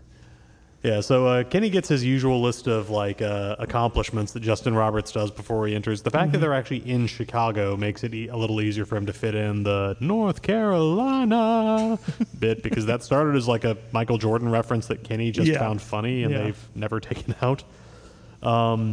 But yeah, so Kenny Omega and Konosuke Takeshita just are going at it in the singles match that's been building for months and months. And wow, does it show that Takeshita has a very long and glorious future professional wrestling ahead of him, because he is just matching Kenny beat for beat on this, and Kenny is giving him everything he's got. I thought, like, seeing Kenny versus Ospreay, I was like, wow, how many people can get Kenny at this level? Like watching from Forbidden Door, and then I see Takeshita like already almost there, and he's maybe 27, 28 years old. Like, oh my gosh, they are very smart in putting the chips on him that they are. This was a good match. I'm just not into Japanese wrestling as much as they would like me to be to really enjoy this.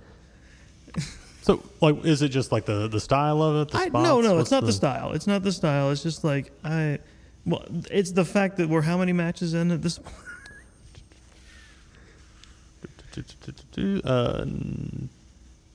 11? And we've got another 2 matches that are an hour to go. Well, that was actually correct. 11.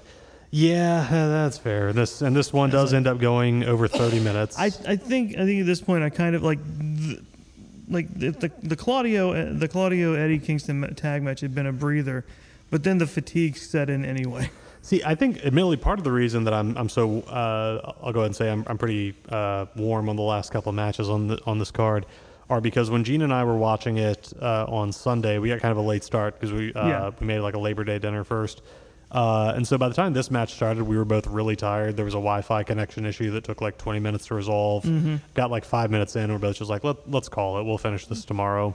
So I actually, you were fresher on this part. Pretty much, yeah. So I came back in. I admit, maybe if I'd watched it like start to finish the night of, I would have also been kind of there. Yeah, I'm not trying to be down on this match. It's just like, because the last 2 matches of the night woke me back up. I was back in, but I just around here, I just kind of like I get this is good, but man, it's just not connecting with me like I want it to. That's fair. See, for me, I think Kenny does that style in a particular way that because I feel like with Japanese wrestling, you have kind of this mix between just sort of your Minoru Suzuki, just your kind of like MMA style, like strong style, as they call it, just like stiff hits and forearms and just every move looking like it's about to knock somebody out. And then you've got kind of more of your like Ibushi and Tanahashi that's a little more like more high flying, more stylized. Sure. And Kenny, I just find it interesting because I feel like he hybridizes those. He's got the high-flying thing, but he's also got moves like the V-trigger or cells that just make it look like a part of his head has just been knocked off of the rest of his body. Right. He takes another landing spot on his head, which I really wish he would stop doing. There's one bit where he tries to do a Hurricane Rana on Takeshita off the turnbuckle. Takeshita catches him and just like slingshots him back over, and Kenny slams face first into the second turnbuckle pad. And it's amazingly well placed because like Takeshita had to get him like exactly right for that, but he does almost nothing to cushion himself. And even commentary points out like, what's that? What do they call it? His nose? It's smooshed on the turnbuckle pad as he like just slides off like a bird going down a glass window. Oh, man. Just, yeah, I enjoyed this. 30 minutes, but it felt like it moved pretty well. Takeshita's just very comfortable as a heel. I think his strikes look pretty dang devastating. There's a great bit where he knocks Kenny out to the floor outside and starts dragging a bunch of chairs out from under the ring. Mm-hmm. And starts just laying them around, and then picks one up and very slowly, dramatically raises it over his head, at which point the ref immediately walks up and grabs it and is like, no, you can't do that. That's illegal. And Takeshita's like, oh, I'm sorry, and actually does like a little like bowing, like, oh, mea culpa, I am so sorry, and gets back in the ring. And it's like, oh, by the way, I think my boot's coming loose. Could you? And while he's doing that, Cal just grabs the rest of the chairs and stacks them on Kenny's chest so Takeshita can do a senton over the ropes to hit him. That's right, because it's not illegal if it's already there. Exactly. It's just, You just can't hit him with it. Yeah. Who could see how those chairs got there? Yeah, Kenny thought he was in bed and was pulling covers on himself. Yeah, the ending to this match also was kind of crazy, just going off of the the longest feud in this whole thing has been Screwdrivers versus Kenny Omega. Yeah. I did enjoy the subversion of that. Yeah, so Kenny gets knocked up and he's knocked over to the ropes and is lying with his head kind of under the ropes on the apron. Callis pulls the screwdriver out of his jacket, goes to stab him. Kenny rolls away at the last second, and Callis embeds that thing in the apron. So when he takes his hand off, it's just embedded, standing upright. Mm-hmm. And eventually, I think Callis gets hit like with a baseball slide or something, but he's knocked away from a second. Kenny hits some V triggers, but this leaves Takeshita right by the screwdriver, which he picks up as Kenny drags him up for the one-winged angel. You think Takeshita's going to stab him, but the referee catches it, grabs it out of his hand, but that slows him down enough that Kenny can't do the move. Takeshita counters, gets Kenny down, drops his knee pad. I don't think it's a V trigger when you do it just in the middle of the ring, but does a running knee strike to the back of Kenny's head and pins him. And similar to before, Kenny gets his arm up, but a half a second late. Yep. I liked it a lot. Again, that could be just the fact that I was watching it the next day a little more refreshed. But I'm excited to see where they go with this. I think if they want to keep MJF as a face, I would love to see Takeshita be one of the people who might take the belt off of him. Because, again, if you want to have MJF feud against heels more loathsome than he is, Don Callis is right there. That's true.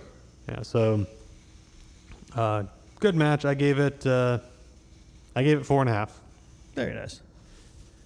All right. So I was not here watching it with Dogs and Kara, but I'm going to guess that there were probably like reactions all over the place to this one because you have Bullet Club Gold consisting of Austin and Colton Gunn, Jay White, and Juice Robinson. This was interesting because I missed the build-up to this. I had no idea this team-up was going to happen. Well, there wasn't really so much build-up as much as on Dynamite they showed a clip from backstage after All In where FTR and the Young Bucks are like talking over the spot where FTR offered a handshake, the Young Bucks refused, and then Bullet Club Gold come up and are just like, haha, you're all losers. So a second later, FTR and the Young Bucks are a team now because as much as they don't like each other, man, screw those guys.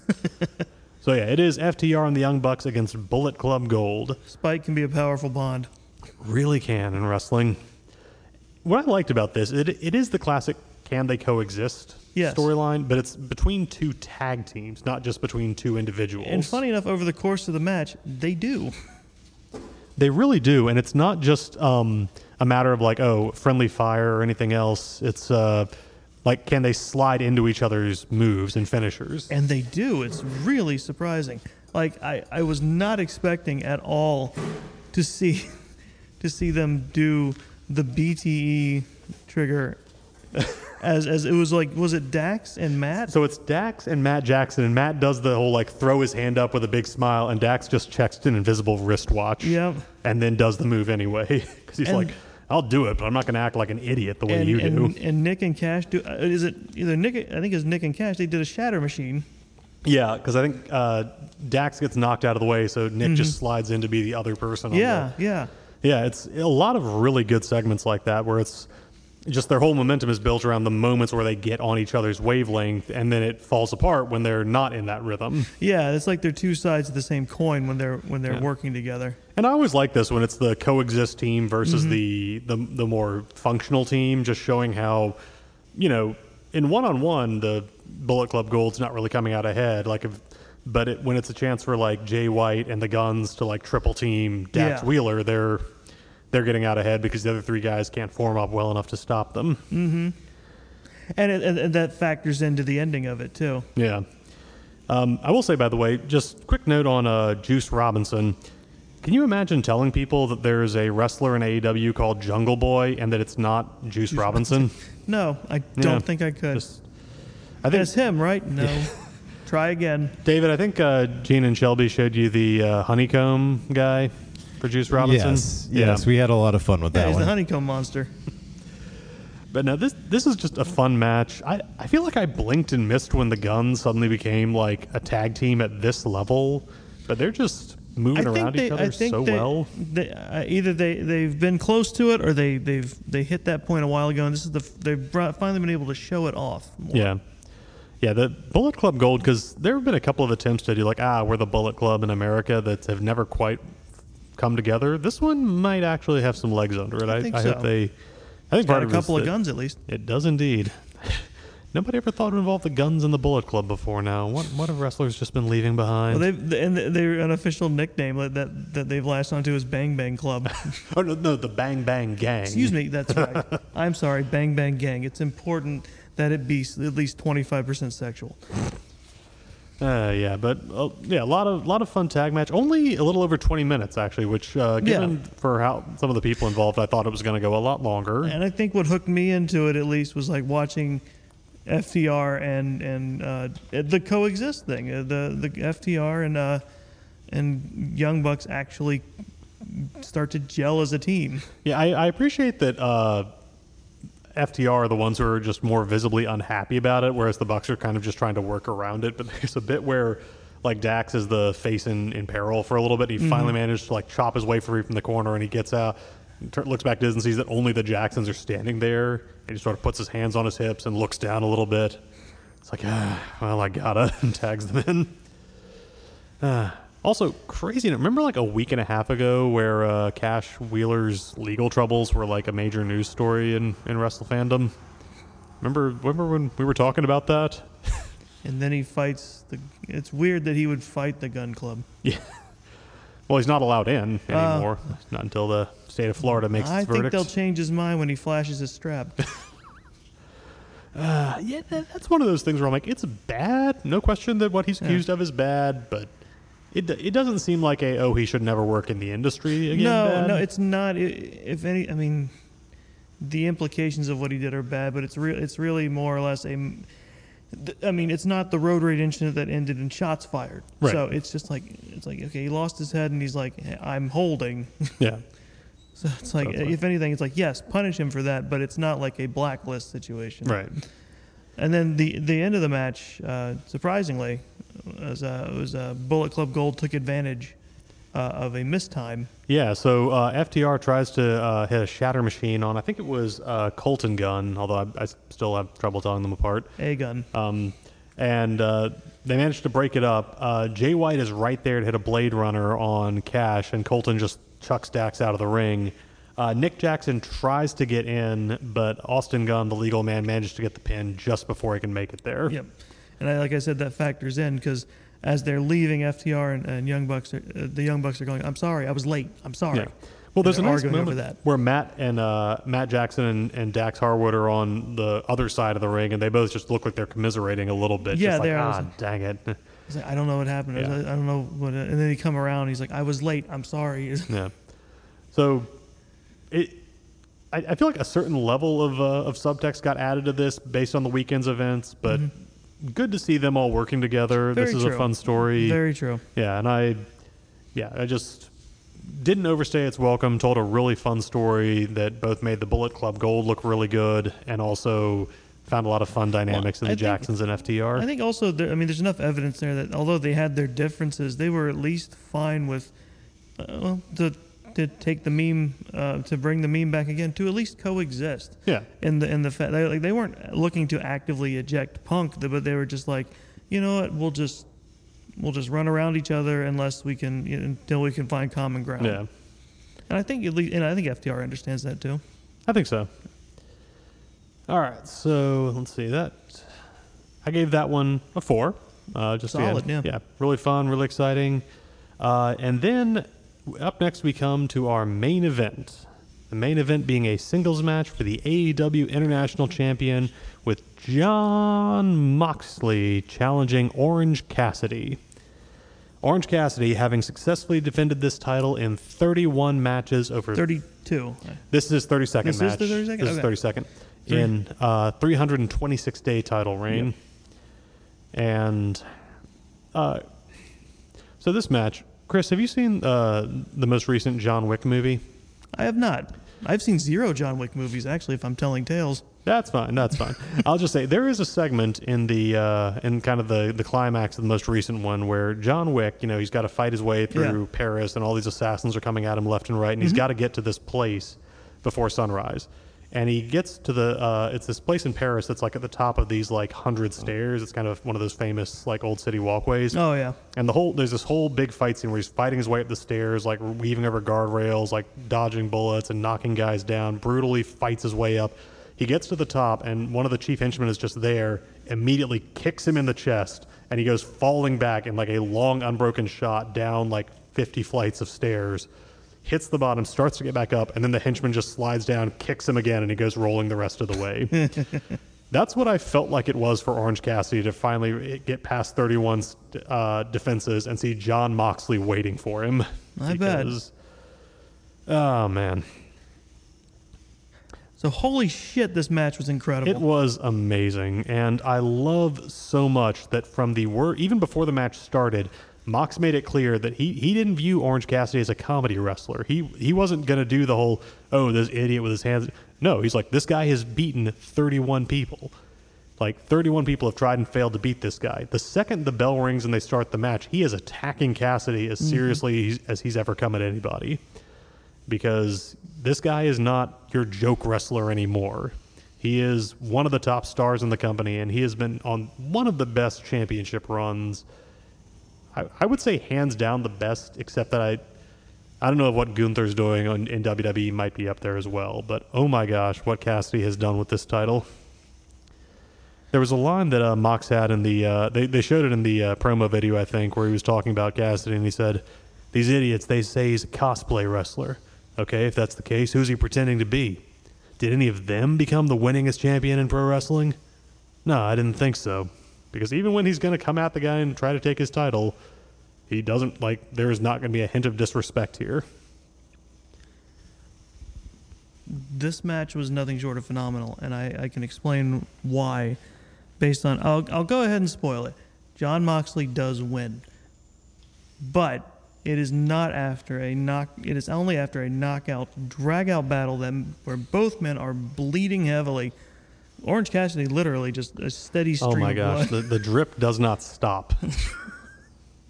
Yeah, it is nothing short of just incredibly, and it's like, and funny enough, he says all that. Moxley does go to mock Cassidy in the match, and does pay, but he pays for it. It's just, it is everything I want wrestling to be when I watch a match. It is a match that immediately. Here, I'll say this. I understand in a meta sense when we talk about all of this, like what the whole point of that was.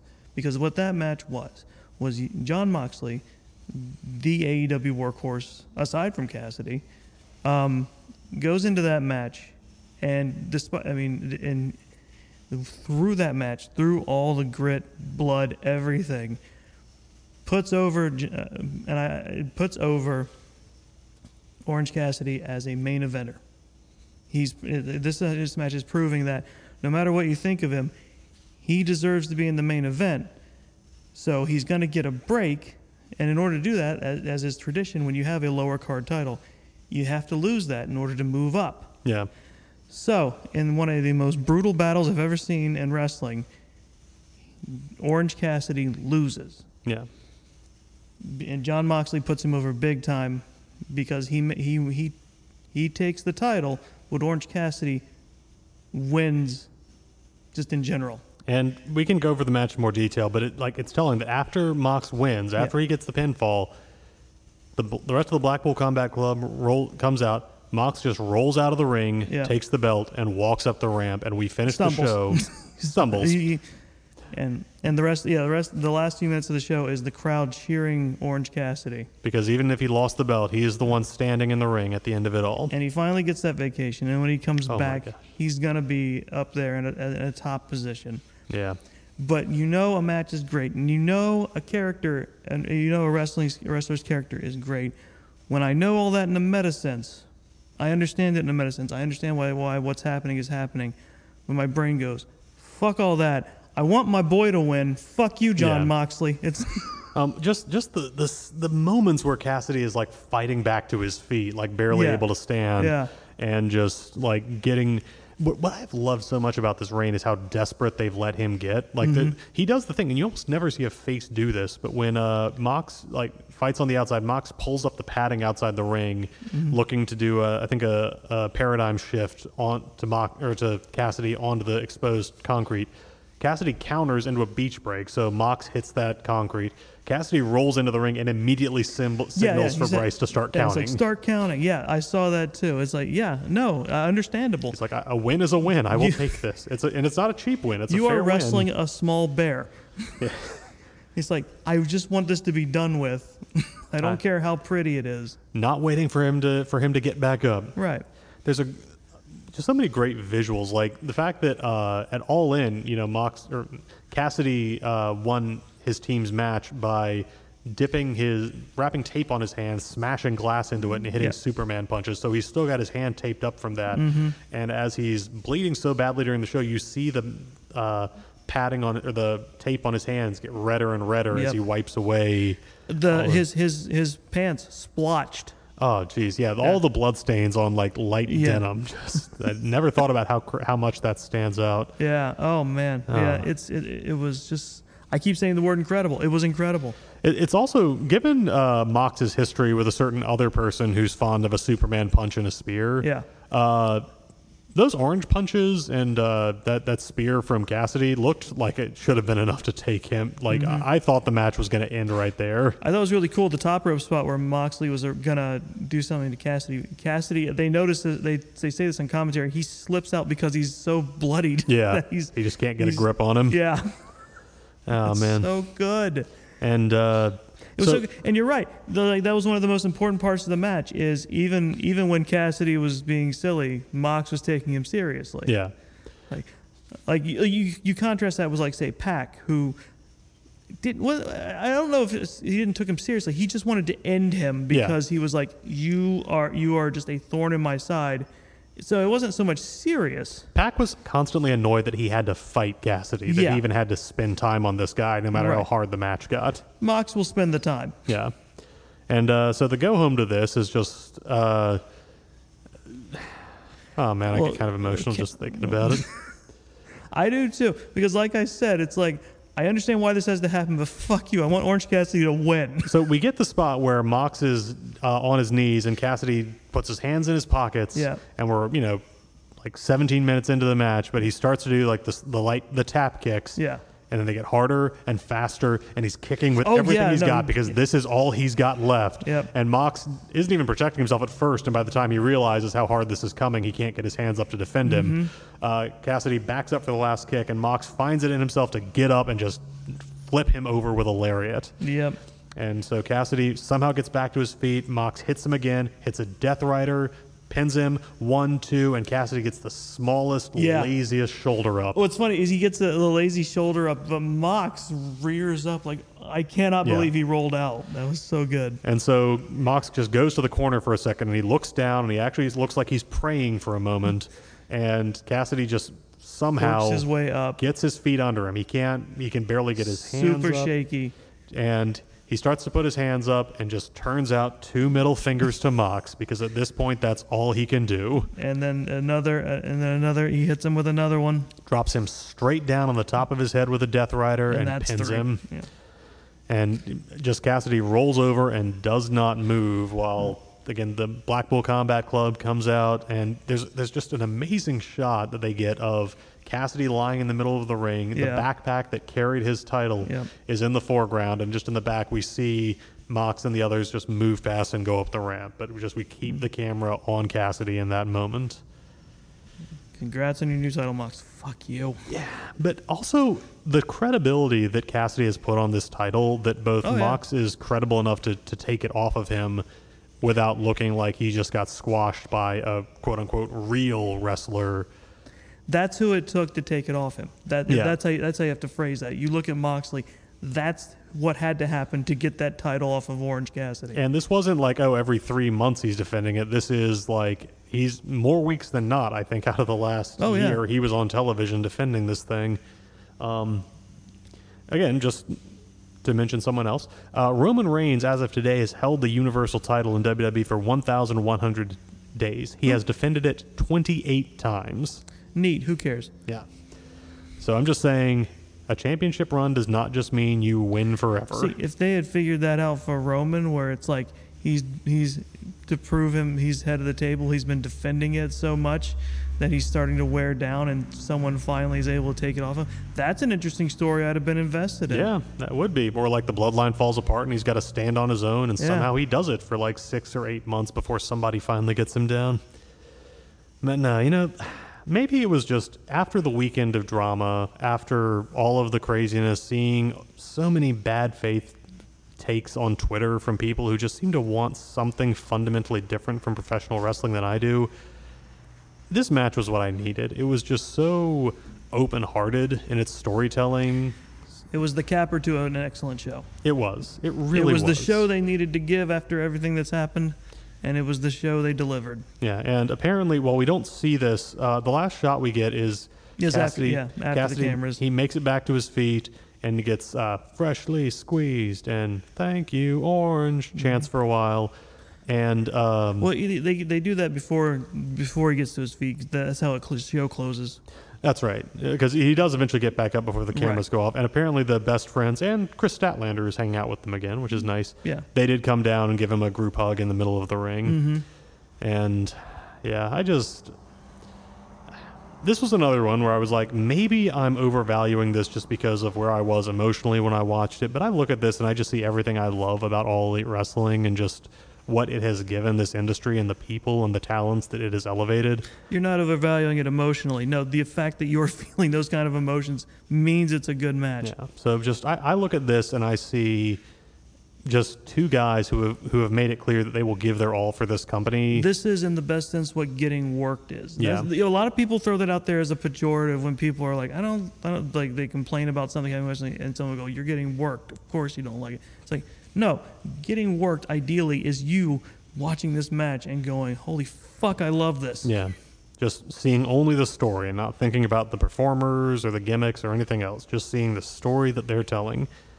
And yeah, just for that reason and just for everything this match represents about AEW and what that company means to me, I'm going to give out the second 5 rating in my time hosting This Is a Work. That match was everything I want professional wrestling to be, and I can't think of a thing that I would change or want different about it. I can only say in my clearly unbiased opinion that you're correct in every way.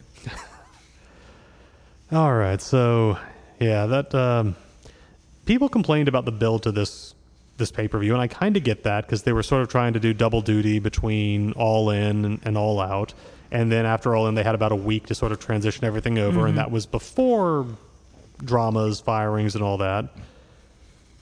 So yeah, I think the lesson is don't do these a week apart. Yeah, I would give them a little more breathing space next year. Do anything but that. Yeah. just 4 weeks. 4 weeks and you've got it. And it seems like they're already working on shaking up their pay-per-view schedule because they've announced Wrestle Dream coming in October, and I'm guessing that was originally going to be what Danielson came back for because it is going to be out of Seattle. Right.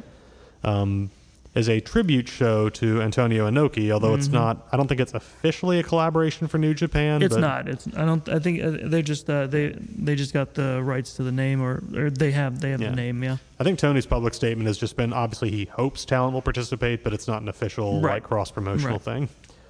But I look forward to seeing that. And I'm just gonna again.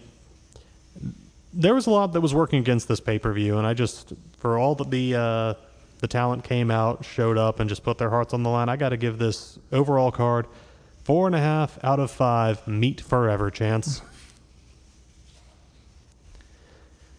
All right, well, Chris, this has been a fun one to talk about. I admit when I watched this show this weekend, I was just excited to get in here and break it down because, again, I feel like I went back and listened to the SummerSlam episode, and I was like, man, I was not in a happy place when I watched that, and that card did not make me happier. But All Out just got me to such an emotional high in that way that really good wrestling does. All right, do you have any other thoughts you wanted to give in before we wrap up? Not really. No, I think it's all out there. All that, indeed. Oh, we didn't even mention WWE Payback was also this weekend. So what now? I heard it was good. Yeah. Anyway. All right. Well, David, do you have anything you'd like to leave the nice listeners with? Am I taking that to mean that we are not doing a Payback episode? Shelby and Gina might take that one. I actually never got a firm conclusion, but if not, the official take of This Is a Work is that the pay-per-view was probably fine. That's you're watch at your own risk. That's you. Yeah. Yeah, I mean, if we don't do one, I'm perfectly fine with it. If Shelby and Gina come to me and say, hey, we want to do it, I'll absolutely record it for them, or I might ask Kara to do it, either or. This is the strongest amount of damning with faint praise I've ever heard. I don't know what they could say that we haven't already said. Look, I feel like we covered it pretty extensively. At this point, going back and watching it, I feel I will be disappointed. But not even to say it's a bad pay-per-view, but we just spent about 2 hours praising this show up and down and basically giving it high marks. I don't think Payback is going to live up to that. Almost certainly not.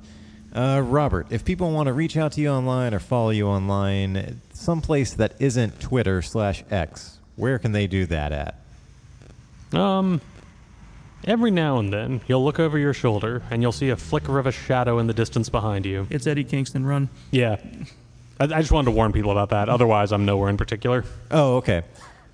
Chris, do you utilize any social media that isn't Twitter? No, I keep forgetting about Instagram, even though I shouldn't, but... Okay, well, I also don't use Twitter, but you can find me on Instagram at DBHensley.